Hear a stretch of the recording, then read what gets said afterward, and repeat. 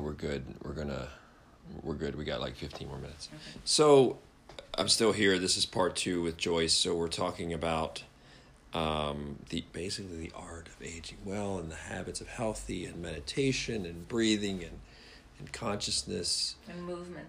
And movement too.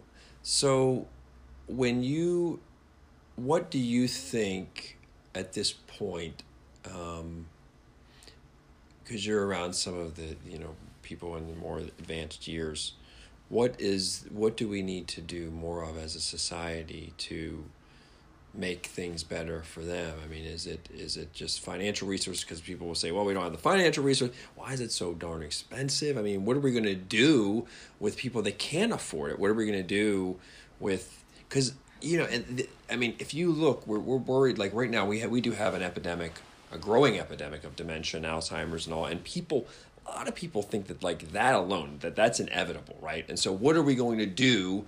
What are we going to do as a society with all these people that are like, their brains not work, they have Alzheimer's, they have dementia, and now, but they're still alive, and maybe they're going to live another 10 years like that. And you think, well, what's the financial burden on their children if they have children? What's the financial burden? How is the state or the government going to handle that? And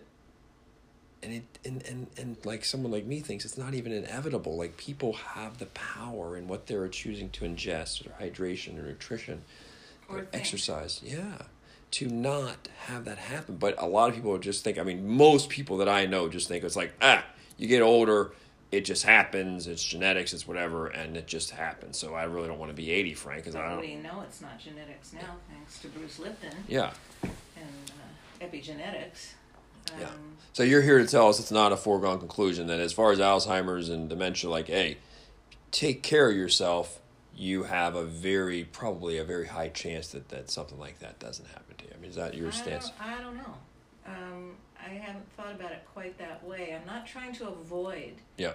I'm trying to have the best possible right now. Mm-hmm. And now there's science talking about this means that you're less likely to have something like dementia. Mm-hmm.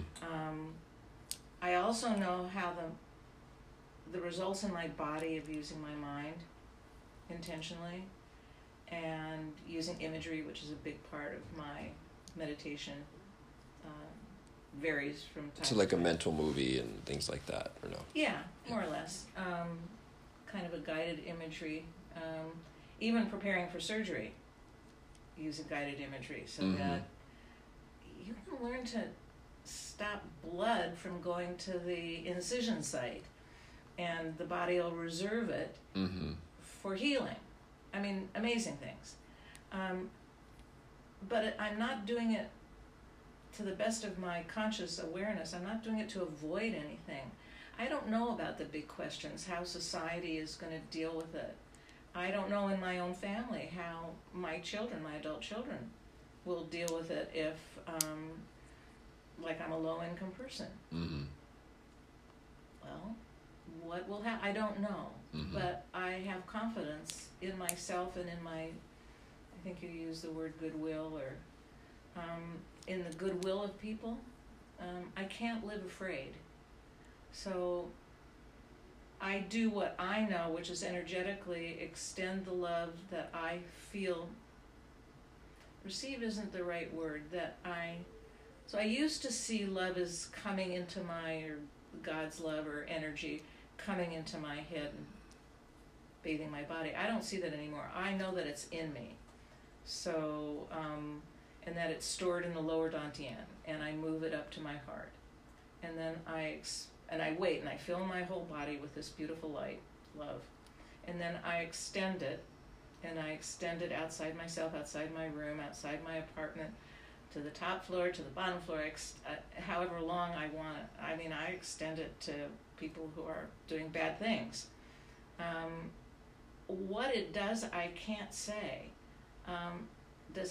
I know it makes a difference, but how a society changes, and there's a lot of people like me who are doing similar things. So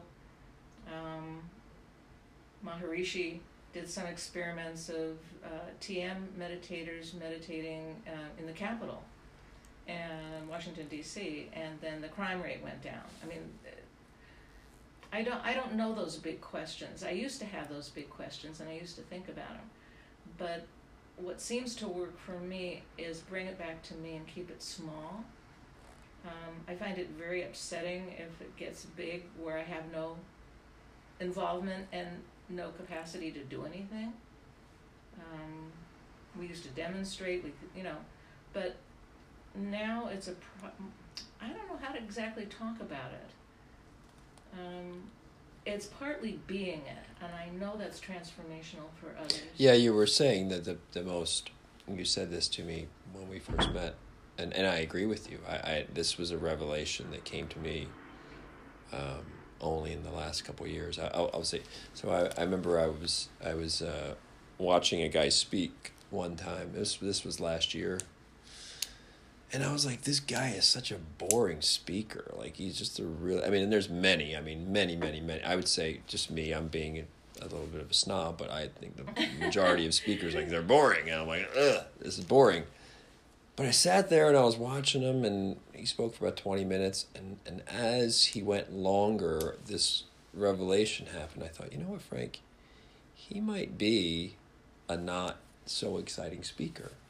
But guess what? The guy is, by all accounts, I feel confident, my intuition, everything, this guy's he loves his family, he's great to his family, he's a good provider, he's responsible, he's a good person, he is the example. He's not the person maybe to talk about and teach these principles to everybody or to teach them to a room of 1,000 people. At this point, he's probably not that person. But he is the example of a lot of those principles. He's a shining example of a lot of them. And so basically I had this appreciation for him, which is that he's not necessarily at this point on this great teacher in my mind, but he is the example. He is exemplary. He is embodiment. And as you said to me, and it rung true, it's like, well, it's not always about what you know. Right. It's about your presence around people. Yeah. That's probably the most important thing to me, is how I be. And it's not something that I can predict, but I can have intentions. Mm-hmm. So I wanted to enjoy this conversation. I wanted to feel comfortable. I wanted to feel safe. I wanted to be thoughtful. I wanted to listen well. Those are all the intention things that I wrote down, and to enjoy being with you. So before I go to bed, I'll think about the things of the day before I go to sleep, and think about what was satisfying about this day. And this is it. So how I be me. And it starts with that intention, though. Like you said, you say even when you wake up in the first half hour, it starts with the intentions. Yeah. And the intent, it's like you say biblically, you will know them by their fruit. The fruit seldom falls far from the tree. You will know the great things, the lightful things, the loving things by their fruit. And you will know the intention. You will know the person's intentions a lot of times just by the things they're doing. But it really does start. The intention is really the first mover. It's a conscious intention of, somebody could accidentally be great, a certain day, but when you wake up every day with certain things as an intention. I don't know, because I think there's something else.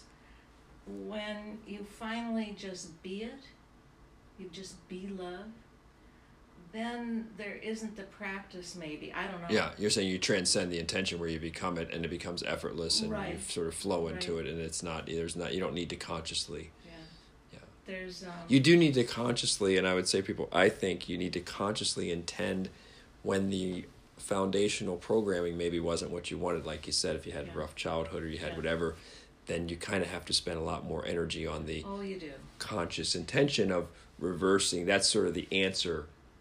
But if the programming was phenomenal, let's just say it had been phenomenal, and you really bit in, okay, that's phenomenal, you might get into an autopilot of these incredible things without having to wake up with the intentionality every day at the forefront of your mind. Well, I think for everybody it's possible regardless.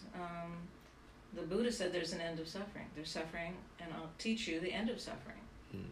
And for me, that's involved a lot of forgiveness work. And I'm talking daily. forgiveness. I forgive myself for the judgments I have on myself. Yeah. I don't judge other people so much. I have to, and then I write it down. So that's huge for me. And when you were saying that, there's I don't know if it's actually a book. Yeah, the 10 Zen the ox herding pictures. And who wrote the one I like? It's in a book called Coming Home, and I can't remember his name. The Zen ox herding pictures are a classic Zen teaching tool, and it takes you through all of what we're talking about essentially. And then when you get into the 10th picture, what you see is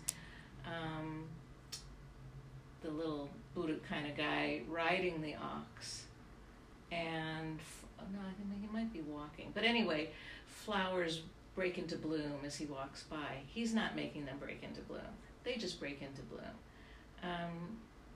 So he has become it. And there's no separation between him and the ox or him and the bloom. And I believe that's possible. Now, two final things as we wind down here. This is Frank Forza with Joyce Gibson, who is a longtime energy healer and mentor. She does a lot of mentoring. Mm-hmm. First of all, how do they find you? Do you want me to give you your phone number, Joyce, or no? Do you want to just give your email here? Yeah, just give the email. Yeah, so Joyce's email, if you wanted to reach her, it is Radiant, RADIANT, Radiant, conventional spelling, Radiant Heart Healing Arts @gmail.com. Radiant Heart Healing Arts @gmail.com. Of course, mine's Frankie, FRANKIE @frankieforza.com. The final thing I wanted to, in these last couple minutes, because it's so important, you talked about, we see a lot of people in their advanced years, in their retirement years, and they're living in assisted living homes, or they're living in communities with other seniors, or in the advanced years of their life, and you talk about that loneliness. Is that what you see as sort of the biggest fear, the 800-pound gorilla in the room? Is it that, or is it? Is it? No, I think it's fear of death. Fear of death.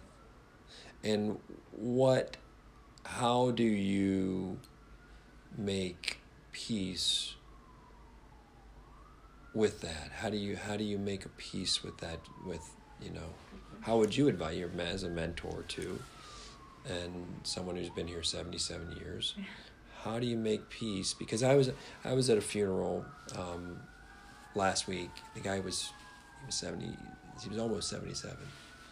He had been in a wheelchair, and I kept hearing the word death, and I thought of the word death in the same vein as, let's say, faith. I just thought, faith is so important, and I thought faith and death are such similar, structurally, they're such similar words, and they're powerful words. And of course, people say, death gives meaning to life and whatever, and I thought death is so huge for faith, because our relationship with death, our mindset, our attitude toward death says a lot about our faith. In other words, if someone had a weak faith, right, whatever their faith is in God, whatever that is, the source, the infinite, whatever that is, says a lot about their. If somebody of great faith, like a Christ or a Buddha, or someone might say, or even Gandhi or Martin Luther King Jr. said, I won't see 40. He knew it, right? It's like, this guy is like of such great faith in the mission, in God, in whatever, that his relationship with death is,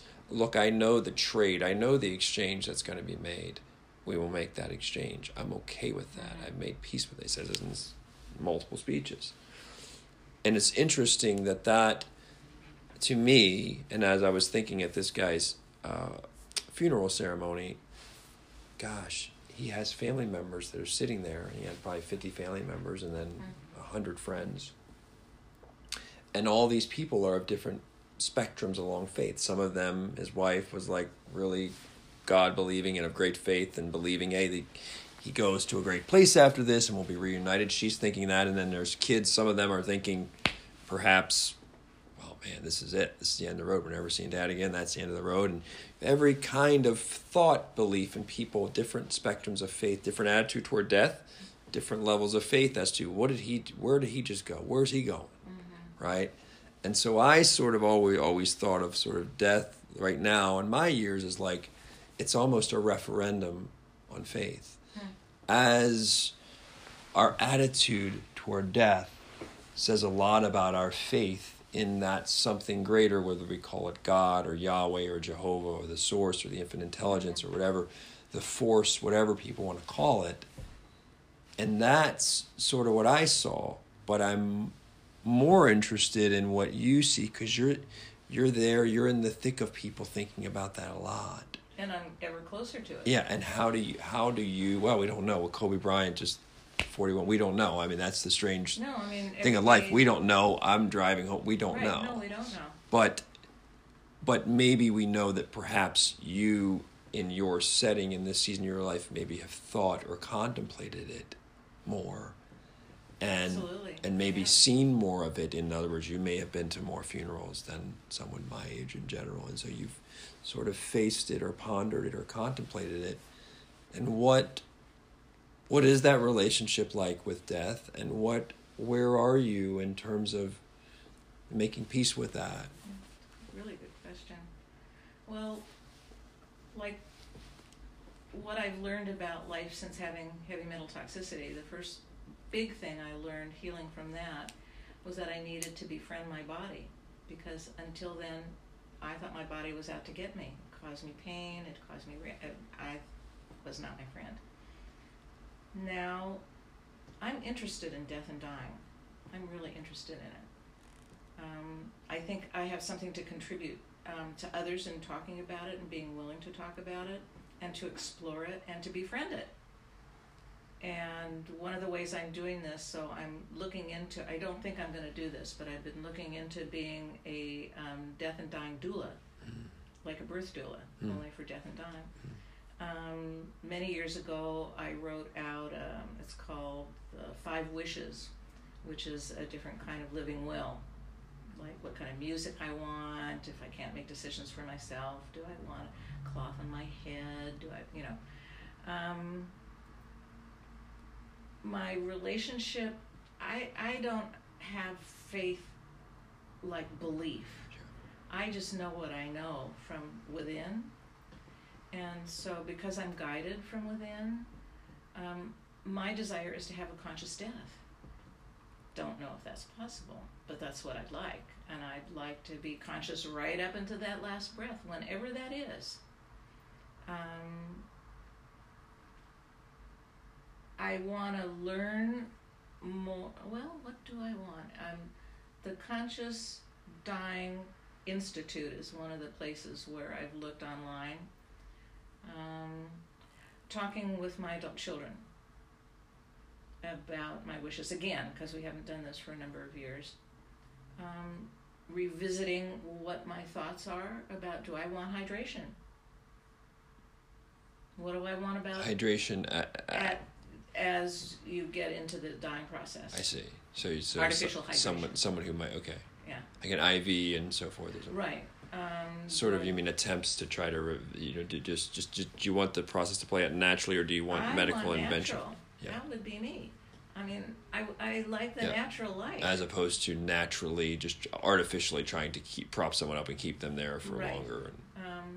But there's a piece that I want to rethink, which has to do with my daughter lives far away. And so maybe do I want to be kept alive until she could get here? I don't know. I have to think about that, and I'd like to talk to her about that. Yeah.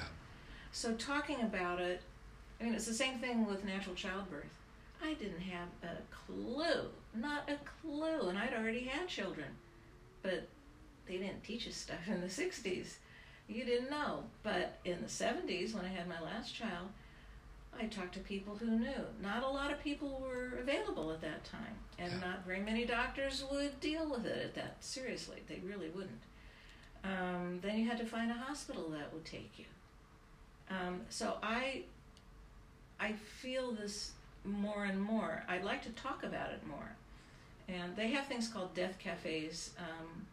It seems a little bit maybe not me. They don't have an agenda, but I don't think they do. And they do what? They talk about death.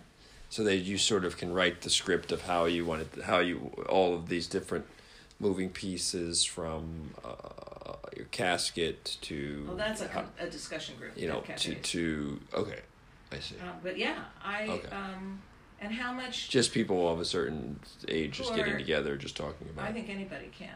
Yep. And I don't know where they are. It's not something that's called to me to speak. Yep. But I like talking about it. I like talking with my nurse practitioner about it. Shout the hell out of her. Oh my! Well, what's interesting is, and it's so interesting for me as an artist, and I know you're an artist too. I look around, I see all the piano books, and you and you have the piano behind me, and so I can see some of your artist imprint. And what's interesting is, as an artist, as a writer, and even if you're going to write something, anything from a news story to a magazine story to a book, to giving a speech, to designing a life or designing a day, and it's very simple. It's begin with the end in mind, right? What do we want the end to look like? If you're going to write a book or a movie, you're writing a movie script. What do you want? What do we want? What if they only remember one thing? What would we want them to remember? Begin with the end in mind. Oh, that's great. Yeah, and it's very, it's almost like really truly for a lot of, it's like why Viktor Frankl, the great, basically psychotherapist, why he was so phenomenal. He was unfortunately, he was in those concentration camps in Auschwitz. Yeah. He was on the front lines of like the most horrible thing, but in that environment, right, there was revelation. Right. It was like, oh my gosh, yes. Except with his mind. Yeah. But, and so there, it's like, there is some secret in that. A lot of us are scared to face it. We're scared to think about it. It's really the forefront of the national consciousness right now with the Kobe Bryant helicopter tragedy, which is so horrible, and him and 8 others. But it does say a lot about, it's a crystal ball to a lot of us about our views on a lot of things. How do we get here, our own identity, which is like, okay, how do we look upon death, and what's our relationship like with that, and how would we want it if it wasn't just a sudden thing, like if it just happened naturally or whatever, how do we, what goes into that, and it's just it's a discussion for another day, but it's befriending it is, you're in the right direction, and it's certainly age specific to how old I am. It may not be to you yet, but after... I've thought a lot as a philosopher, I've thought a lot about it, actually. And after, that might be one of the gifts that Kobe's death gives to other thoughtful people, is what does this mean to me in terms of the unknown and the uncertainty of my life? How will I be with my estranged cousin or whomever? Because I think this is a gift that Kobe and his daughter and the other people have given to a society that doesn't know how to grieve and doesn't know how to maybe face death. Is how do I deal with it? What can I learn from his and the way he left? What can I learn and bring into my life? It's making me think and about repairing some relationships, or at the very least, saying to people, I love you. Just saying it out loud. Like there's a period after each word, so you don't rush over it. I love you. Oh yeah, I love you too. I love you. And I'm saying that to you. It's so interesting because with the Kobe Bryant thing, I was reading something yesterday, and of course I'm a former journalist, and I've covered helicopter crashes in the Grand Canyon where 9 people died, and so, an NTSB comes in and it takes them a year to figure out what happened, and they're looking for black boxes. And one of the things that was so powerful reading was, they were en route That's what makes it even more heartbreaking. The guy is spending time with his daughter, right? It's family time, father, daughter, and the others on there too, right? They all of them have family and somebody who loves them, and they're all like in community, and it's good. They're heading to a gymnasium filled with parents and coaches and teenagers that are going to play in a basketball tournament, right? Just sportsmanship and self-improvement, and they're flying there from Newport to this, Los Angeles area gym. And once that plane goes down, word of it spreads to the gymnasium where everybody else, all these parents are in there, all these coaches, all these kids. And this is Kobe Bryant's basketball academy.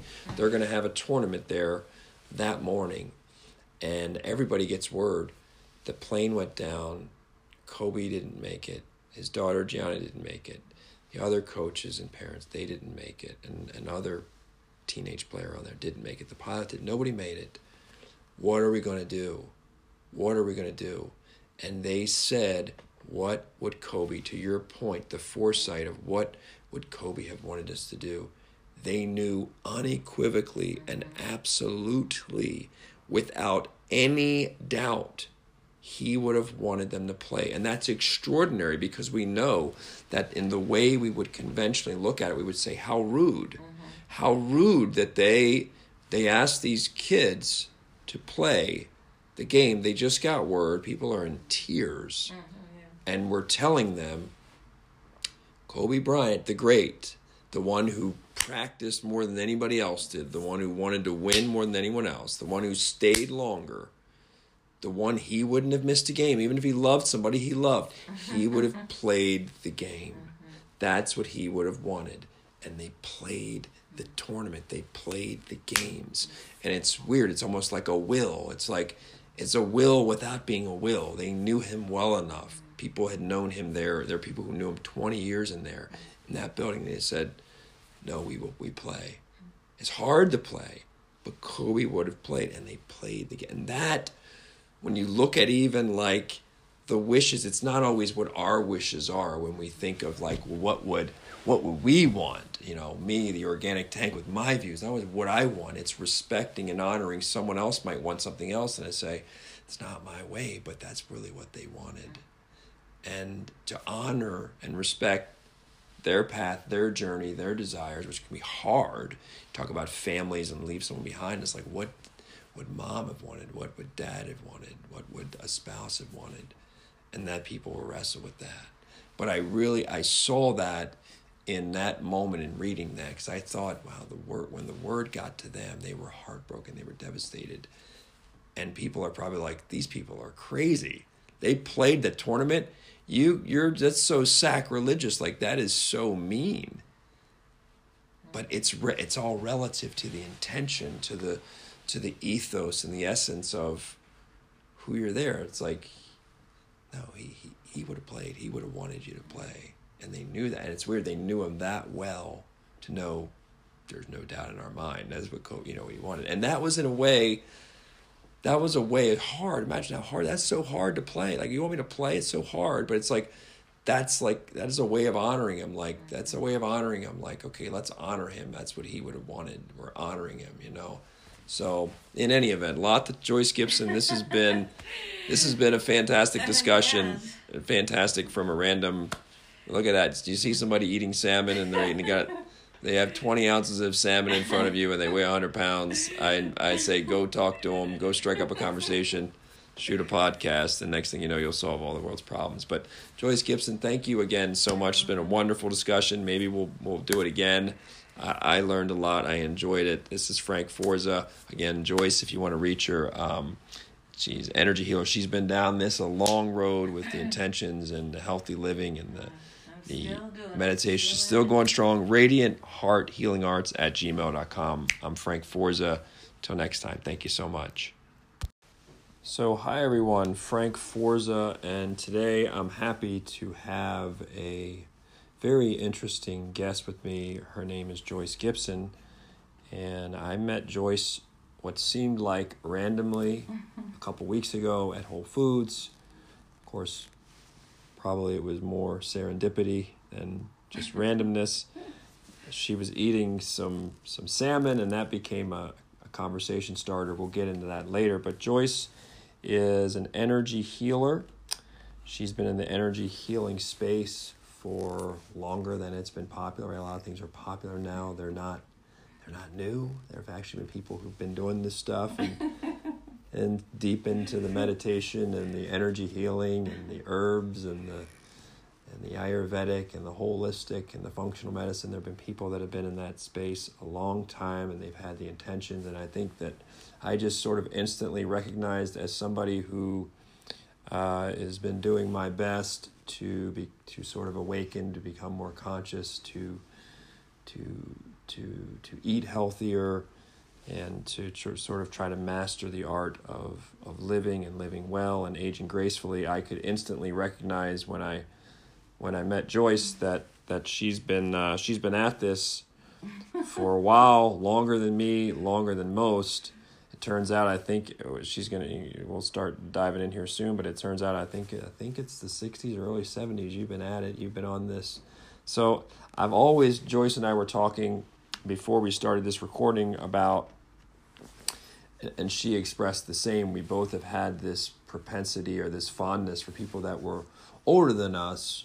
We've always gotten along well and had sort of a reverence and had some great relationships with people that were 30, 40 years older than us. And for me, I think it's because it's definitely not competitive. I'm so ultra competitive. But, I just love the chance to get to sit down with somebody who's been really conscious and mindful and trying to figure out aging well, because Joyce, I think we talked about this a little bit before, but a lot of people think 75 is old nowadays. And I don't think you do. And so that's really what we're going to talk about here today. I hope you'll join Joyce and I for the next hour or so as we go through this. So Joyce, thank you so much for making time to talk with me. And so we're drinking, Joyce gave us, we got some parsley tea. Now, why parsley? Why parsley? Because it had gone bad and I wanted to use it up. I couldn't put it in the salad. So I just made tea out of it. And I think it's got the chlorophyll, right? It's got some chlorophyll in it. I know it's got... Oh, it has chlorophyll. Yeah. Absolutely. It's got some pretty good chlorophyll. Yeah, it has lots of healing benefits, but I like the taste of it. It's really fresh. It actually is better. I've never had parsley tea, but it does taste better than real parsley. Yeah. And I do take chlorophyll. I take liquid chlorophyll. Yeah.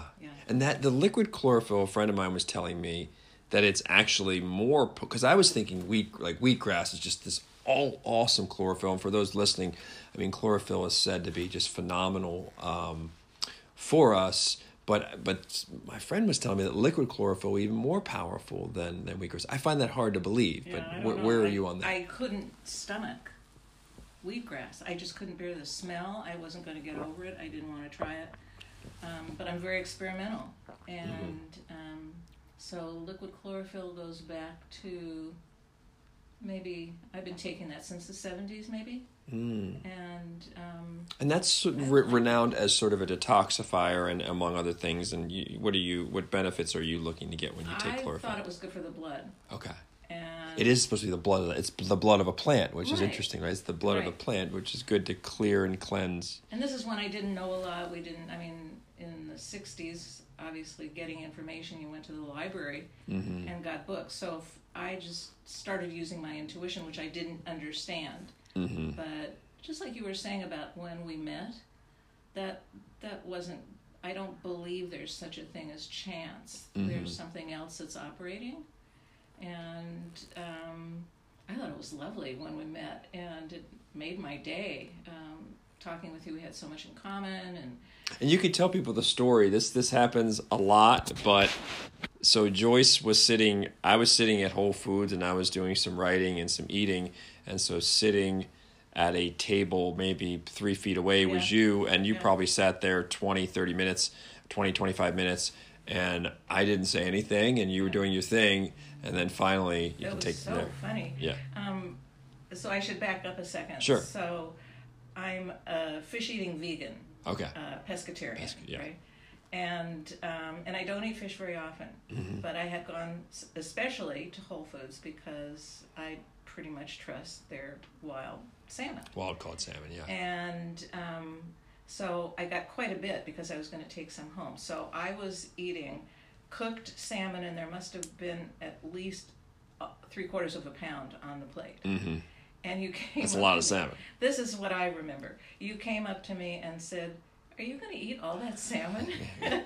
And I think I said, or you said, "No, I'm going to eat 3.5 ounces." Right. And then we were off and running because that told you something. Yeah, it's interesting. So curiosity struck. I saw her with the salmon, and I saw a lot of salmon. I just had an amount, and I was like, I'm a big eater and overeater by nature, but I'm like, okay, she's like, 100 pounds. How is she going to eat? And you looked like you were going to sit there for a while, and I'm like, is this like an eating competition? Is she going to attempt to eat all this salmon? That's in the freezer. And so, yeah, I wanted to get, and you looked, you had a presence about you. You had a light about you. And so I just thought, well, maybe this is an opportunity to get to pick her brain about what, because again, I'm into the art of longevity and aging well. And I don't buy into all this, we have to get older, we have to have Alzheimer's, we have to have dementia, life has to suck, and we have to be in pain. I don't buy into that. And you just seemed like someone who was trying to figure that out, who was very health conscious and mindful, and I just intuitively sort of recognized that in you, and that was really so that salmon was just a conversation starter. It's kind of amazing since I never go there, rarely. 3 times a year because salmon's expensive, and I bought a lot of salmon. There you had a stockpile like a war chest, and they're like, "Are you gonna eat all that salmon? What's going on with that?" And as it turns out, I know Joyce's son.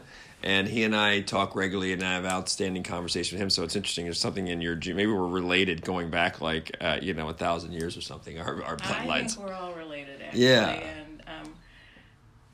And we are all related because there's only one whole. So to start smaller. So this comes from an experience. I'm not talking about from books. Even better. You lived it versus reading it. I love that. I like reading, but usually to give me ideas or I don't know. Anyway, so just the liver. The liver is made up of cells, and all those cells are conscious. Each cell is conscious, and it's made a conscious choice to be a liver cell. And they live in community, and they listen to us. They listen to our thoughts. So then, if we make that bigger, the whole body is a community of cells who are consciously in community. And then if we make that bigger, and we take it all the way out, there's only one community and of everything. And if we recognize each other, there's something in us, we can say intuition or serendipity or synchronicity, or we can put words on it, but there's something that recognizes, the word namaste. That in me recognizes that in you. Yeah. And as I've moved along my spiritual path, what I've come to find out is that that's true with everybody, even people I don't like, politically, which I'm not going to talk about, but it doesn't matter, that there's something in each of us that we can recognize in the other. And just kind of to make it easier, it's when it was like at Whole Foods, that was just a delight. Yeah. Absolutely a delight. Some oneness is easier to recognize in some people than in others, where it might be more more tension, more polar opposites. Yeah, it's too triggering. Yeah. So little by little, the forgiveness and the healing and then it's like, oh my God. Now, most people, I don't want to wait to get to the good stuff because it's a lot of podcasts and video interviews and conversations. People wait. No, the good stuff is at the end. There's just some I'm listening to. I want to get to the good stuff. Doesn't get good until you get 45 minutes. But what's been, you've been experimenting with this for quite a while. What are the habits of healthy for you personally that have worked the best? What are just some of the habits that have worked phenomenally? About anything? No, particularly lifestyle, but in terms of food, in terms of hydration, in terms of meditation and movement and exercise, what have been really the staples of your healthy living? Once I learned how to breathe with Lamaze childbirth, Mm-hmm. that's when I learned how to breathe. And it was very effective. And once I learned how to breathe, I started taking it with me into situations where I was very anxious, and it kept working. And then, so it all started with breathing. And once I learned to breathe and see the difference it made, I kept breathing. Sometimes it would take 2 hours. I didn't call it meditation. I didn't want it. That was too scary for me. Mm-hmm. So breathing. The thing with meditation, really quick, is that meditation, there's always a pro and con to everything. The pro of meditation is like, oh my gosh, we're waking people up to the power of meditation, and you can meditate and you can breathe your way through things and you can visualize things. The downside is meditation makes it sound like something that's like, hey, reserve an hour of your day for this, as opposed to an all day long having it there it's at your command all throughout the day, anywhere, anytime. And whereas when we think of meditation, the conventional notion of it is, oh, it's like going to a yoga class or going to work out. There's 1 hour there or whatever. Make sure you stop everything and you meditate. When the reality is, I mean, when you really get into meditation, you could be driving, you could be anything, and you could be having a baby and meditating. That's true. Possibly, I don't know. Women are going to be. Yeah. That's what it was. So it was about being present. And I found I had an hour bus ride to work and home from work. So when I first started, that's how I practiced. Then I realized I wanted to be conscious. And I wanted to be conscious more and more. And so that, speaking to what you just said, that meant at the law office where I worked, I had to find a way to do it. Mm-hmm. And I found out you could go to the women's room and breathe and shift. So your breathing was more audible, so you did need, for that Lamaze breathing, when you first learned how to do it, it would be more a louder breathing. It wouldn't just be a quiet one you could do anywhere, anytime. Quiet in the bathroom. Okay. But I mean, if you did that breathing anywhere else, it might make a scene, or you might draw stairs. I wasn't trying to get attention on me. So then I learned how to breathe quietly. I see. And I explored all different kinds. So there's breathing, and that's how I start. Mm-hmm. So breathing. Now, in terms of your diet, what foods do you eat, and why are you eating? Why do you eat those foods? I changed as I went. Mm-hmm. I ate a pretty much American diet.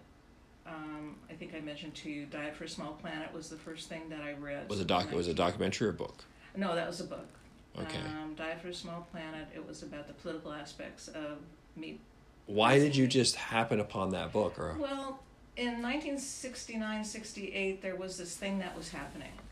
And whether it was from the Summer of Love or we were hippies, but there was this thing that galvanized people, and you just knew somehow, like I was in LA for the Summer of Love. How did I know? You went to the bookstore and there were books. It's not because you heard it on nobody talked about it. Mm-hmm. Bookstores were a thing. Bookstores were a thing. There weren't coffee shops. You went to bookstores. Yeah. And there was this book, Diet for a Small Planet. And that's where the interesting people went then, to bookstores. You find them in bookstores. That's right. And there were some, were there any? I can't remember if there were or not. But something was happening and something was coalescing. And so you were galvanized. And so Diet for a Small Planet was why not to eat meat based on what it's costing the planet. That's 1970-ish. Mm. So we started playing with not eating meat. And so that was easy. Not primarily for the health benefits, but for the Save the Planet. Yeah, for the Save the Planet. And then they've been talking about Save the Planet. This is not just a new thing about saving the planet. This has been going on. There's been other generations, I guess, that wanted to save the planet too. There we were. Then there was Sugar Blues, which told me I did not know I was addicted to sugar, except that there was times when I would come downstairs in the middle of the night to eat the chocolate cake and the Pepsi that we had in our house, because it's how, I mean, really. Then we had. So that you became conscious and consciously decided, was hey, over. I'm not going to eat all these desserts and sweets. I and wouldn't eat soda pop. no and- sugar. That Okay. was it. Once I read that book, it was over. Okay. Then there were books. Look like, at your faith in that. I mean, it's interesting how a lot of people would read it and okay, I'm a little more aware of it, but you just put your No, it's faith. over. You read these books and you put a lot of faith behind Because it I too. knew there was something right about it, and I don't know if it had all the science. I think Right. people ate 40 pounds a year or something. Now I it's just 100 knew. and like 130, 150 or so. And I sugar felt like crap. each year. Yeah. I felt like crap. It just made sense to you. Like, oh my gosh. It had if it makes sense to me, that's good. If it doesn't make sense, I'm not going there. Right. I'm not trying to understand it in a way that makes sense. My Right. gut, literally, but I didn't I'm with you. I understand have it. people with paralysis by analysis, and it'll take them 20 years to ever finally conclude something. You It's have very to- gratifying now in 2020 to have so much science that affirms the choices I made a long time ago. Mhm. That is very satisfying. Yep. So Sugar Bliss, then there was a bunch of books at that time. So hippies had gone into entrepreneurial things. What have been some of your? I mean, you've got some herbs. You've got I got a lot the of oils. You've got some little kind of the Buddhist kind of statues and what have been some of the herbs and the oils that you are most fond of? And Now? Yeah. Well, I'm reading a fantastic book which is reaffirming even more. So I'm in a period of change because the amount of health I have. And has Joyce is increased. 77, by the way. Right. She's not. This is not old. She's 77. For those listening, No, and she's I- got all her mental faculties. She's smart. She's vibrant. But you're reading a book now. You're still changing. You're still evolving. Oh, absolutely, because there's more health available to me. Mm-hmm. So right now I use coconut oil and I use it topically. I use it on my skin. I use it if I have a headache topically. I use olive oil. Those are the only two. And I use less. You use olive oil on the skin. No, not really. More ingested on salads and so forth. I use herbs, so I use a lot of herbs. I am using CBD. Mm-hmm. I use. Is that for the pain primarily, or what is your primary? Yeah, that would be just a general. Because I've been prone to anxiety, so I'm working on my vagus nerves. So that's why I got CBD, because moving out of fight flight. It's not Las Vegas nerve. It's the VEG. VAGUS. Yeah, VAGUS. Isn't The that awesome? 10th The vagus nerve and yes, we're in the I love Vegas it. in the vagus nerve. Yeah. The 10th cranial nerve. And you believe that one's sort of tied to the anxiety and sort of that restlessness, or Yeah, when I saw it, this is what happens to me. So something turns me on to the vagus nerve. I did not know about the vagus nerve until about a year ago. I went online, I looked for a picture, I found a drawing of it, and I thought, oh my God, it's gorgeous. I fell in love with the vagus nerve. And then I started reading. But first I fell in love with it. And then I learned, and I am learning, and so I'm practicing a breathing technique to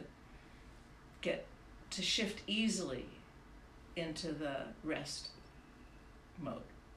to calm and soothe that nerve. 6 breaths. That particular nerve. Yeah. So the book is called. Activate Your Vagus Nerve. And these aren't. I'm going to look at what herbs I'm taking. I'm taking.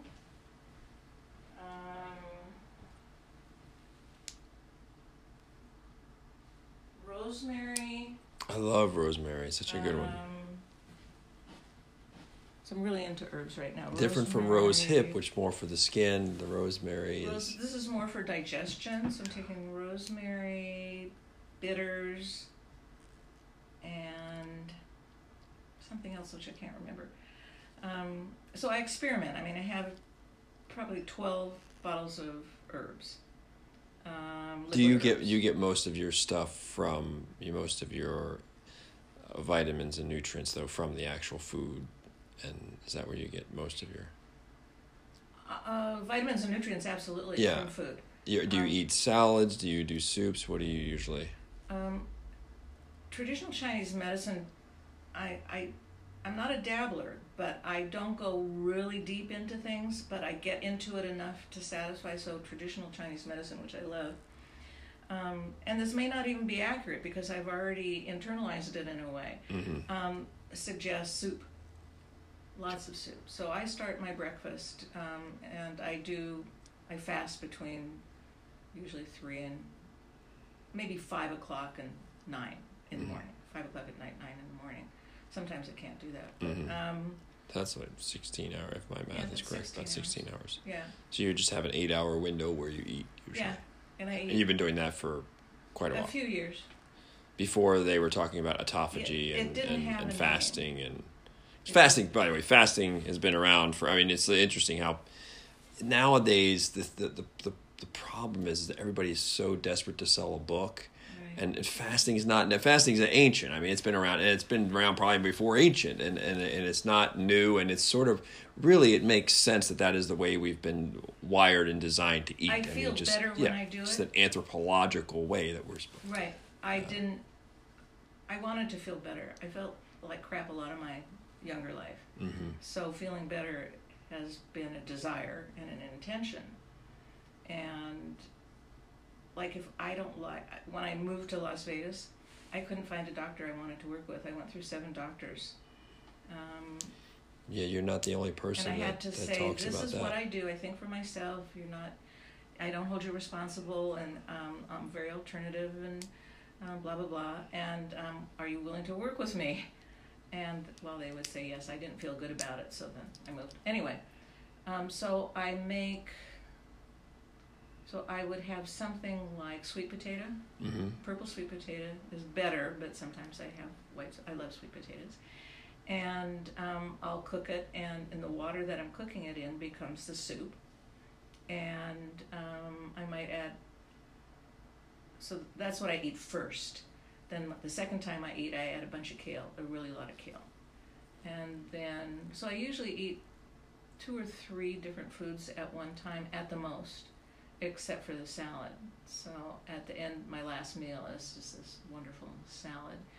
And I'm using less oil right now, so I'm using lemon juice and maybe a touch of maple syrup or coconut aminos. Mm-hmm. So I eat a lot of soupy kind of thing. Mm-hmm. Yeah, it's interesting, even in Chinese medicine with the spleen and everything, and they talk about a lot where they like the soups, right? And and we would think, I mean, it's interesting because even in the vegan community, you have raw veggies. It's assumed, right, by many that raw veggies are the healthiest thing you could put in you. But then you go into, say, Chinese medicine where they're so fond of soups, and they would say, and a raw vegan might say, well, you're cooking out all the nutrients. And a lot of scientists might say, well, you're cooking out all the nutrients. On the other hand, you'd think, well, what if the nutrients are being cooked into the soup? So where are they going? I mean, are they evaporating, right? They could be evaporating at certain temperature points. Then you have things like a tomato with the lycopene there, where when you simmer it for 20 minutes, it actually, by more than 10 or 20-fold, concentrates that lycopene. It makes it much more powerful, much more bioavailable. So it's just interesting, if you heat that up, what happens to the nutrient? I mean, you look at something like mushrooms where a lot of people, smart people, say, hey, cook your mushrooms for the first 4 or 5 minutes or so.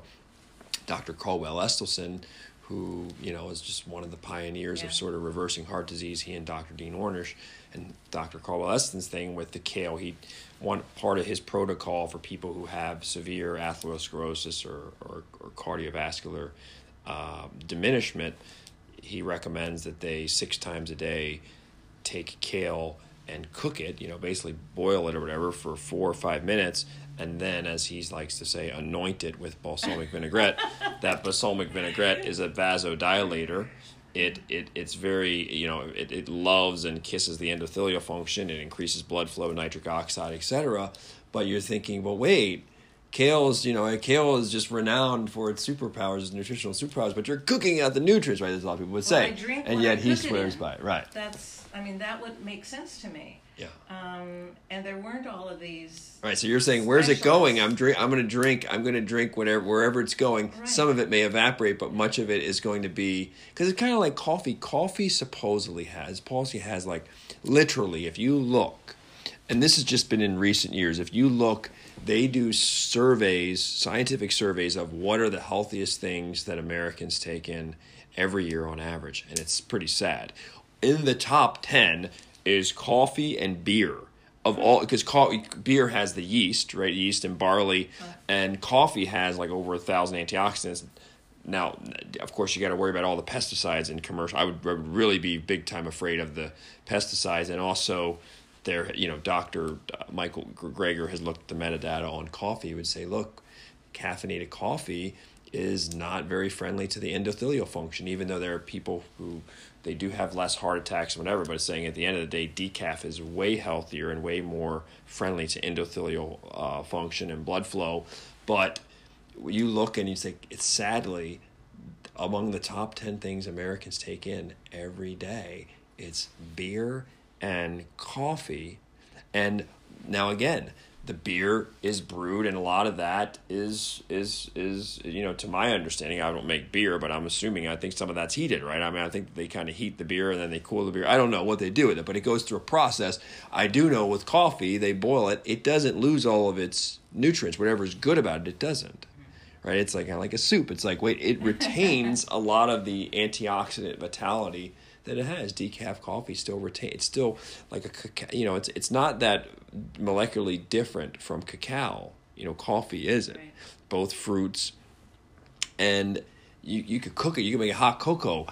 Does that mean all the cacao powers and all the antioxidants that are out? No, there's still plenty of them in there. If you're drinking a good cacao without all the sugar or whatever, and you put a cinnamon and a nutmeg in there, it's really good for you. So it's interesting, but you get your raw vegan friends and say, no, it has to all be raw. And who really likes raw broccoli or raw cauliflower, things like that? Like, if you're going to take those in, yeah. I want to mention about kale. I don't like mushy greens. Mm-hmm. Let me get there's more parsley. So Thank you. Yeah, there's so discovering things for myself, experimenting and discovering. Mm-hmm. I didn't look up how to cook kale. Mm-hmm. I just knew to take it off of. Thank you. I knew to take it off of the stem. I knew that. Mm-hmm. And through experimenting, I found how long not to cook it. I just barely put it in the boiling water and scoop it out. Mm-hmm. It just changes color, and it's almost raw, but it's not.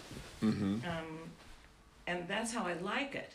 I'm not going to eat it if it's otherwise. Right. So what's the good thing about a raw veggie that you'll never eat versus a cooked one that you will and that you might enjoy? Why would I make myself eat something in a certain way because somebody said it was better for me and I hated it? Mm-hmm. I mean, none of that Right. made sense. So it's interesting, the science now, because it's gotten so specific and it's so helpful, like understanding endothelial cells and liking what they look like. They're very interesting. And then if I have a question about my endothelial cells, Mm-hmm. I will imagine a picture of them or one and talk to it. Joyce, it's interesting, and I recognized something in you the first time I saw you. I believe in the same thing. I would say, first of all, far more important than nutrition to me is hydration. Far more important than hydration is this conversation we're having with ourselves, the monologue, the self-talk, the communication to the cells, the vibration to the cells is the most important thing. And a lot of people, whether they're in pain or whatever, literally, you are the commander-in-chief of those cells, of those, as you mentioned, that colony of cells, those trillions of cells or whatever that live in you. You are the master and the commander of that. And sometimes it's not just talking to yourself. It's, as you said, with an intention, talking to the specific area where the main problem is. You maybe talk to that specific region.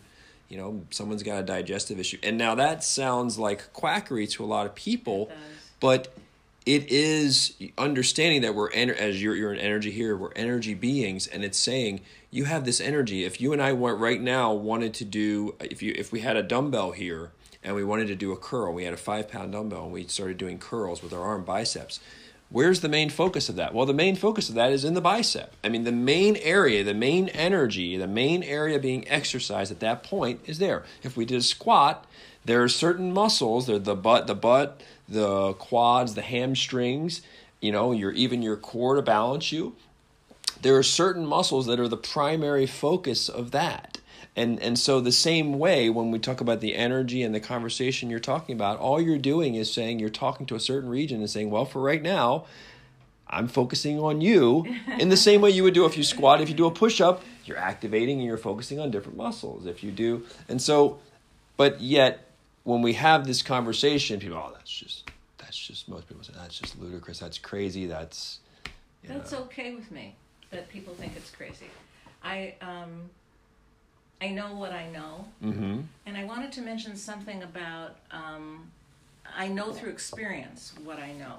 I've discovered it for myself. Mm-hmm. I wanted to mention something about longevity. That is not a word I use. I don't think in that way. Mm-hmm. What I do think is I want to live well until my last breath, whenever that is. And I would like to live a very interesting long life. Mm-hmm. And I know that But how you name it is very important. It's important to your own, right, to your own relationship with it. Right. And I'm not setting intentions so that I can live a long time. Right. Because it doesn't work into necessarily living well. Somebody could live to be 90 and be on all kinds of, the quality of life may not be. I want to live today because I had so much pain in the past, emotional and physical pain in the past. I know what feeling good feels like. Mm-hmm. And I want that as we're talking. Right now, I want that. So if my back starts hurting, I'll get up and do a couple of stretches while we're talking. Mm-hmm. I've built all of this stuff somehow in. When I worked full time, it was horrible to be able to cook vegan. I had to bring all my own food. Mm-hmm. The world is a little more set up to accommodate the healthy eater, but even those of us like me, I mean, that's why I basically live at Whole Foods. The world is just not set up. You have to really go out of your way and bend over backwards and prepare and prep, and really have to bend over backwards to eat healthy. Even now, even though there's way more options. And you're from LA, where it's a lot better in LA, but pretty much everywhere else. Well, actually, I'm from Seattle. Okay, so you're from Seattle, yeah. I was born in LA, but I spent 50 years in Seattle. Yeah. Which is why I'm here, because I had a sun deficit.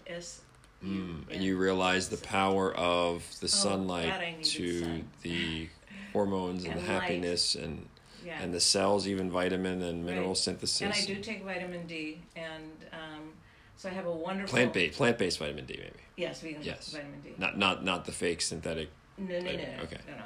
Fake. My body does not do well with fake synthetics. It just doesn't. Good. And I can tell the difference. Yeah. So there are things that I've researched, and I get my vitamins from VitaCost because it's the best price, and they're good. Exercise. Now you do teach you do little speaking engagements. You have a little group that gathers with you, and I think it was called Embracing Aging. Embracing Aging. And so what sorts of things do you teach others on that topic? Well, it's a discussion group, so there's less teaching. As I do more of it, I realize that I really want to be the facilitator for people to talk about and guide the conversation. So I usually have a topic. What comes up? I decide the topic. Acceptance. It's big. It comes up a lot. What happens when someone hits 60? What do you see a lot of that happens? Someone hits 65, 70. Is there a lot of fear? Is there a lot of anger? What do you see a lot? Because we have in America today, we have so many people. We have so many people now that are in their 60s and their 70s and even some in the 80s, and we're seeing even a lot of assisted living, and a lot of kids that they're all grown up now, and now they're like, how am I going to care for my mom, and how am I going to care for my dad? This is a huge thing now in America, and it's because we have so many people that are of a retirement age or beyond. And so you're on the front lines of that. What do you see, and what are you seeing in the trenches, and how can we as a society, I guess, better minister and help people live better, longer? What can we do? But what do you see on the front lines? What Care stands about out? each other. There's my observation. So there's about 400 people who live here. Mm-hmm. My observation is a lot of people are so lonely, and that's not necessarily age related, but you see it. So everyone here is over 55, but there's a lot of people in their 60s, 70s, 80s, and a couple people in their 90s. To listen to your heart. Like, you came and talked to me. I thought that was fabulous. I go up and talk to people all the time. People do come up and talk to me. In Seattle, waiting for the bus, had wonderful conversations with people. I just talk to everybody. Mm-hmm. I care about people, and I care that they be well, and even if they're not, I care that they be well and enjoy well-being. It's not. And you're an energy person, so you may put an energy on it. They're not even realizing that you're putting what I would call a prayer, or you're saying a prayer for them, or you're trying to transfer some sort of good energy that may be with them for the rest of the day or something, and they don't realize they've just been in a way blessed in some way. That's it. And I know that because there's a source, and that's the Namaste. Yeah. I see that in you, and I know divine that's in me. You sees the divine, and vice versa. And I know that, and so I do a meditation every day almost that expands that energy out of me and around me and through me, and I take that with me so that I know that I am blessing or loving or whatever word you want to put on it. Everyone, every dog, every cat, every blade of grass, every tree. Sometimes I say something like, if I see firefighters, I'll go up, and they come here a lot. We have a lot of emergencies here, and if I see them in Smith's, I'll just go up and say, thank you for your service. Mm-hmm. And, in a hands in prayer position, just, I need to acknowledge it. I think to touch each other, to look in each other's hearts. It's not safe in some places, so in some places you don't do that. You have to use your discernment. But we gave a little small hug when we saw each other. This is the second time we saw each other. Before we did this interview. I mean, in some places, or someone you might not feel comfortable giving like a little but little we've hug. Already connected. And I know your son. I know your son pretty well. And you know my son, which is really amazing to me. And he's such a great conversationalist. So what's interesting though is how do so many of our seniors and retirement aged and beyond, how do they wind up alone? Because we come, and it's interesting in our lives, there are periods where, especially even women, you see some popular women and they always have 10 other women around them, and like, how does it go that decade by decade wind up? And I can understand where a spouse dies, but then they might have kids and they have friends. It's just that, like, how do they end up where there's just not many around them? Because we go through life and we know 100 people or 200 people, or we're at church and there's all these people sometimes around us, and we're like, can we be alone? And then you wind up older, and it's like maybe their spouse dies and their kids don't come to see them, and for whatever reason in church there's not as much social whatever, or they don't go, or whatever, their other friends died, and like, how do they just wind up alone? Because it reminds me of like homeless people. It's like, I see homeless people and I always think, I understand how people could be homeless, but the thing I always wonder is like, how can it be that there's not one person, like, that they've just sort of maybe burned every bridge, or that every relative is like, you can't stay with me. I understand the drug thing, or someone going, I understand that, but still, that doesn't explain every homeless person. Like, some of them, it's like, somebody out there loved them, but maybe every bridge has been burned, or it's been burned in their mind to where they're alone. It's like nobody will step up to help them because maybe they don't feel safe around them, because maybe they feel like it's a lost cause, because maybe they're afraid if they have them live with them. It's like it's such a sad thing, because it's a lonely thing when someone gets to the end of the rope where nobody will say, hey, you can stay on my couch for a month or two. Well, we're all in this community of humanity, and when we see that and we see people being mean to each other or horrible or whatever that is, we feel it, whether we can do anything about it or not. But what I wanted to say was, I always have to bring it back to me. So my son does a beautiful thing. So he drives the same way, he sees the same homeless guy with the same... I'd like to think he learned this from me, but perhaps not.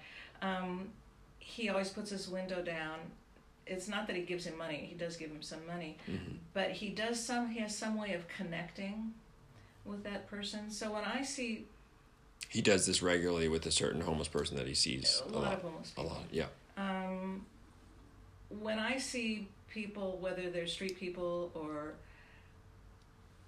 mentally ill, I have some kind of radar for mental illness. Mm-hmm. I always acknowledge, and it might just be nodding of my head or putting my hands in prayer position, but there's something that happens. And you think that that's important because... It's important to me. Yeah. You want to acknowledge the humanness of them. You want to... Yeah. And I know when it's received. Yeah. I can see it. A guy... And you know it's important to them to just... to still to their be... humanity. Yeah. And so you look yeah. at them with a dignity and with a respect. And I just said, namaste, the divine in me sees the divine in you. Right. I feel very fortunate. Mm-hmm. I don't know if that's a gift or if it's something that's a result of, decades of meditation. I don't know how to understand those things, but I always bring it back to me. So there's a lot of lonely people. And sometimes just that acknowledgement or a smile. There's people that I don't want to be around or who are scary, so mm-hmm. I just don't be around mm-hmm. scary people. There's people who are smelly or crazy. Mm-hmm. I do pretty well with crazy. But to just say good day, it's one of my jobs in life, mm-hmm. is to say good day to people. And you were telling me earlier, by the way, about, because you have a book here, and it says... the book, I just picked it up. It says Life's Journey, according to Mr. Rogers, that being Fred Rogers, Things to Remember Along the Way. And, of course, there's a book out now. There's a movie out now.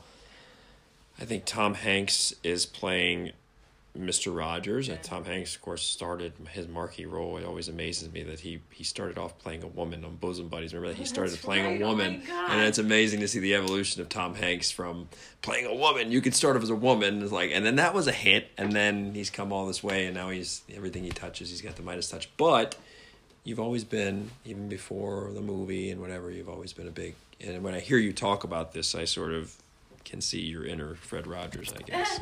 Yes, I'm going to get some water. Yeah. Hang on just 1 second. Mm-hmm.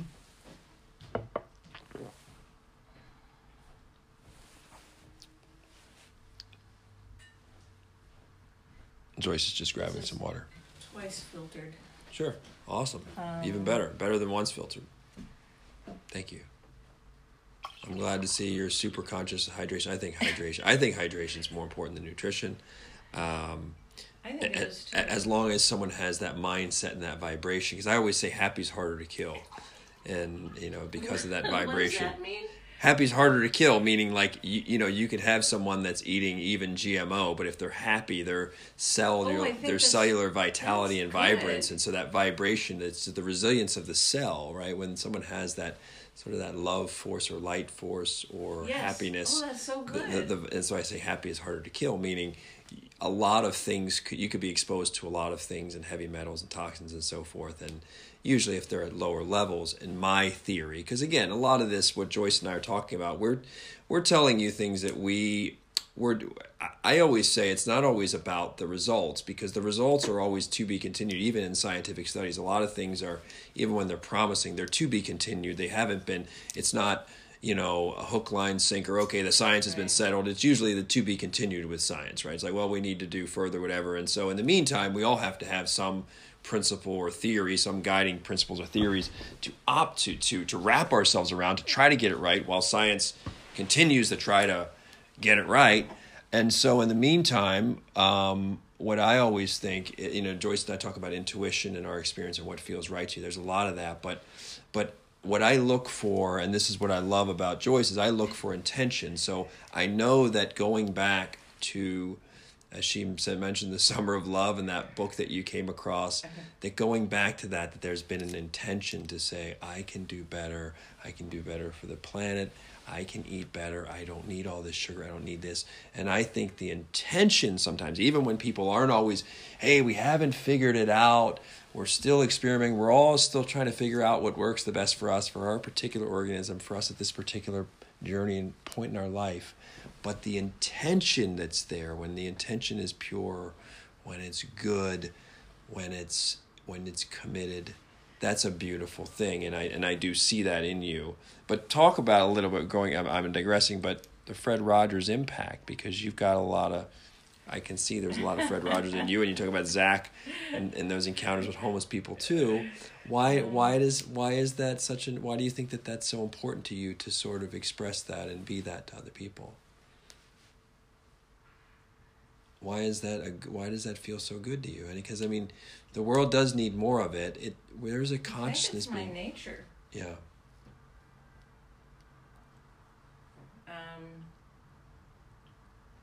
I know I was frozen a lot in my earlier life because I saw many harsh things, and I knew that wasn't the way I wanted to be. But early childhood, but.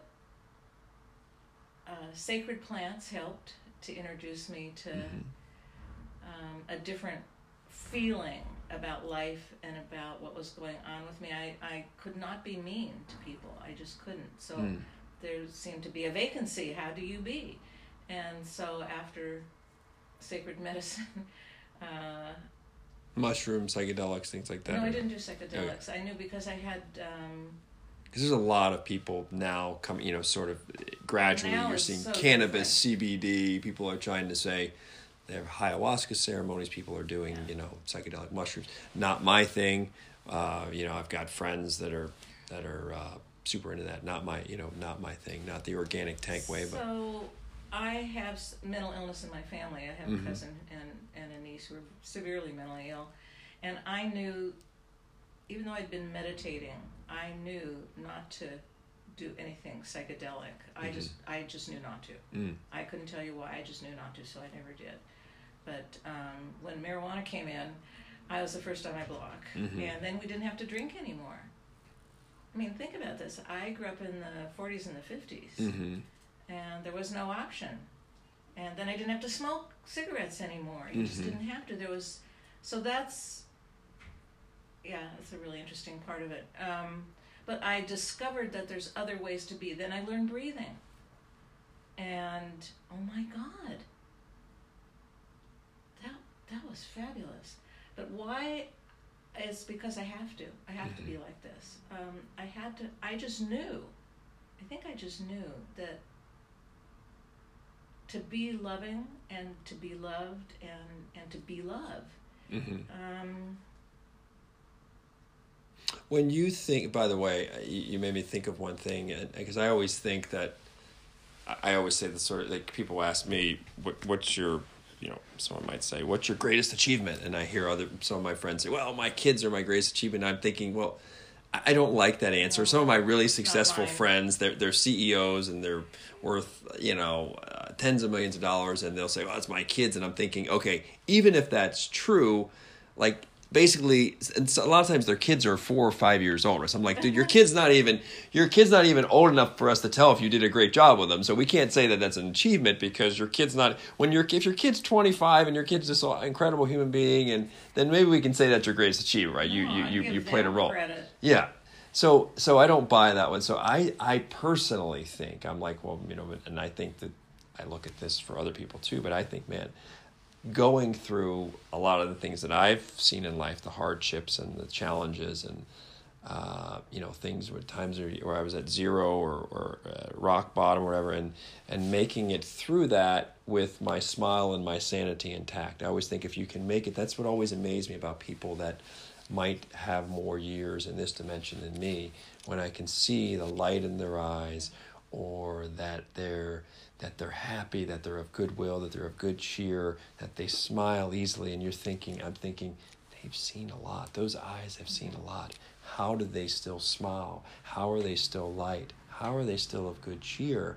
Because life, by the time you get to be 70, 80, my God, we've seen so much. So much. People have died on them. Yeah. People have said mean things.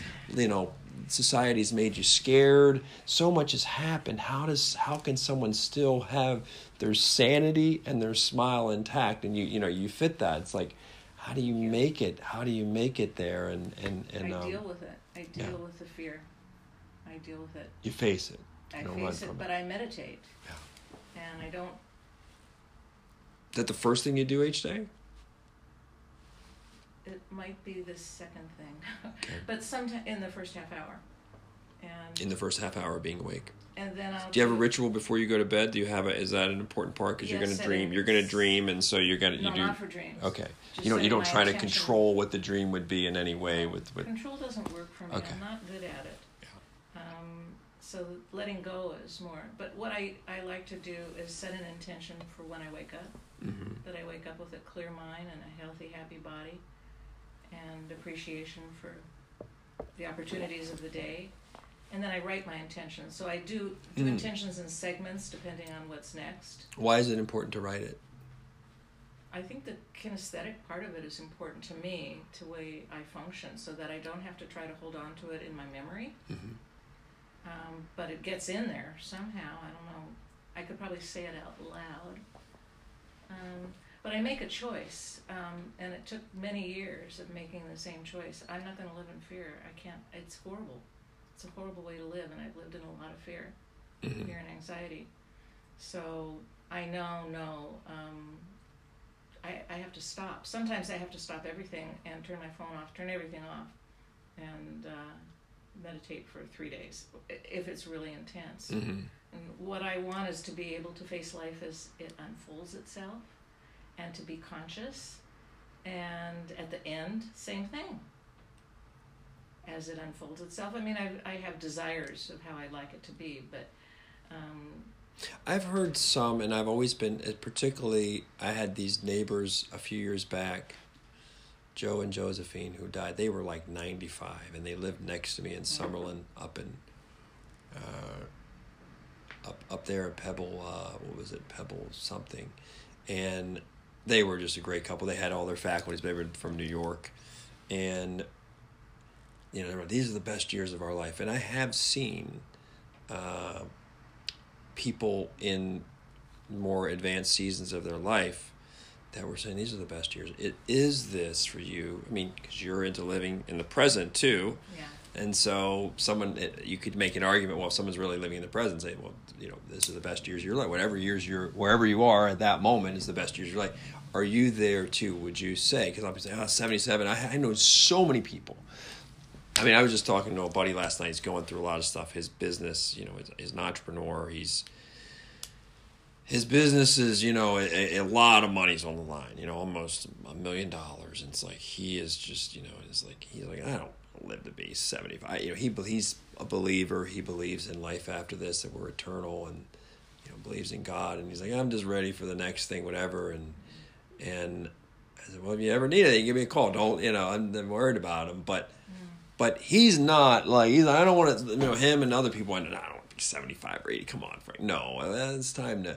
Do you feel like, no, are these the best years of your life? And if so, why? I feel so fortunate right now.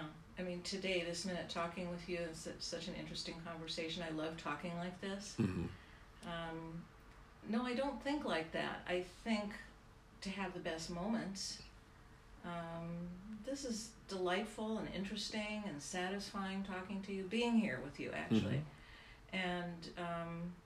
And I feel extremely fortunate that something happened that even if I came into this life with a desire to be awake and conscious, all the crap from my childhood and blah, blah, blah, and having heavy metal toxicity, and what that opened for me. And I've had wonderful mentors. I have wonderful mentors now. I have 2 mentors. Mm-hmm. And you didn't see on the back of my card, but it says mentoring. That's probably what I love, is to support the... Distance healing and mentoring. Yeah. I think the next card will say mentoring on the front. But because it's in you. It's in everybody. And if a person is open, then we can have a different kind of conversation. This is so much better than anything that came before. I'm not in pain. Any pain I have, like I can stretch. I also do something called shibashi, and I help my body. Or I can go to bed, because I have the freedom to do that. I can cancel things if I'm having some kind of physical challenge. If I have negative thoughts, I have to stop. I just stop it. Why do you think that more people... I'm being presumptuous in asking the question the way I'm going to ask it, but it seems to me that a lot of young people don't pick the brains of older people. I mean, regularly. I mean, maybe if it's grandmom or grandpa, but if it's not their relatives, like, they don't know. I mean, why is it's almost assumed right now, because of technology, it feels like it's assumed that 22-year-olds and 32-year-olds who are voting with their, through their digital devices and with likes and on Instagram, it's just assumed they're the wisest people in the world today. I mean, it seems like to me almost like they're the wisest. They outnumber everybody, and so therefore they're the wisest. I'm being presumptuous here, but why don't we lean more on older people for their wisdom? Like, I mean, in terms of public life, I mean, in terms of not just like grandma and grandpa, I understand that, but beyond that, strangers, and that this person has been around 40 years, they probably know a lot about this, and it's like, no, a 30-year-old probably knows. The 30-year-olds are the experts on everything now. The 25-year-olds are the experts on everything, and like, it seems like that to me, that there's not the reverence overall as a society. Like, do you sense that, and what is it valid? I mean, or did the people who are more advanced just screw everything up to where it's like, the 25-year-olds will figure it out. They're the smartest ones. They'll figure it out. They have computer devices and they have likes and they outnumber everybody, so they'll figure it. They're the smartest people in the room now. I mean, is it? Did you guys just ruin your credibility, your generation, because like, you ruined your credibility because you ran the world into the ground, and so no credibility. Your wisdom's out the door too. The 25-year-olds will figure it out. I mean, how do you make sense of it? Really good questions. Well, I created a ceremony for myself to call myself an elder, which is a way of taking responsibility for my years and my wisdom and honoring that, and I love sharing it. And mentoring. Also, thank you for the opportunity. Yeah. People have to, well, let me think for a second.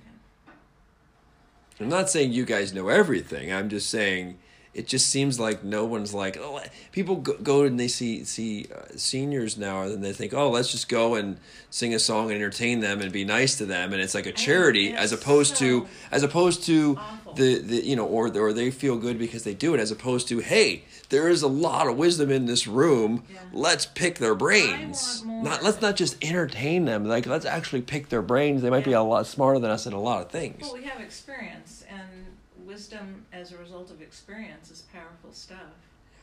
I don't exactly know the answer, but I love intergenerational involvement. I have an idea to call the local elementary school and see if we can do an exchange and have kids come here and talk to us, and talk to the kids. Yeah. That's kids.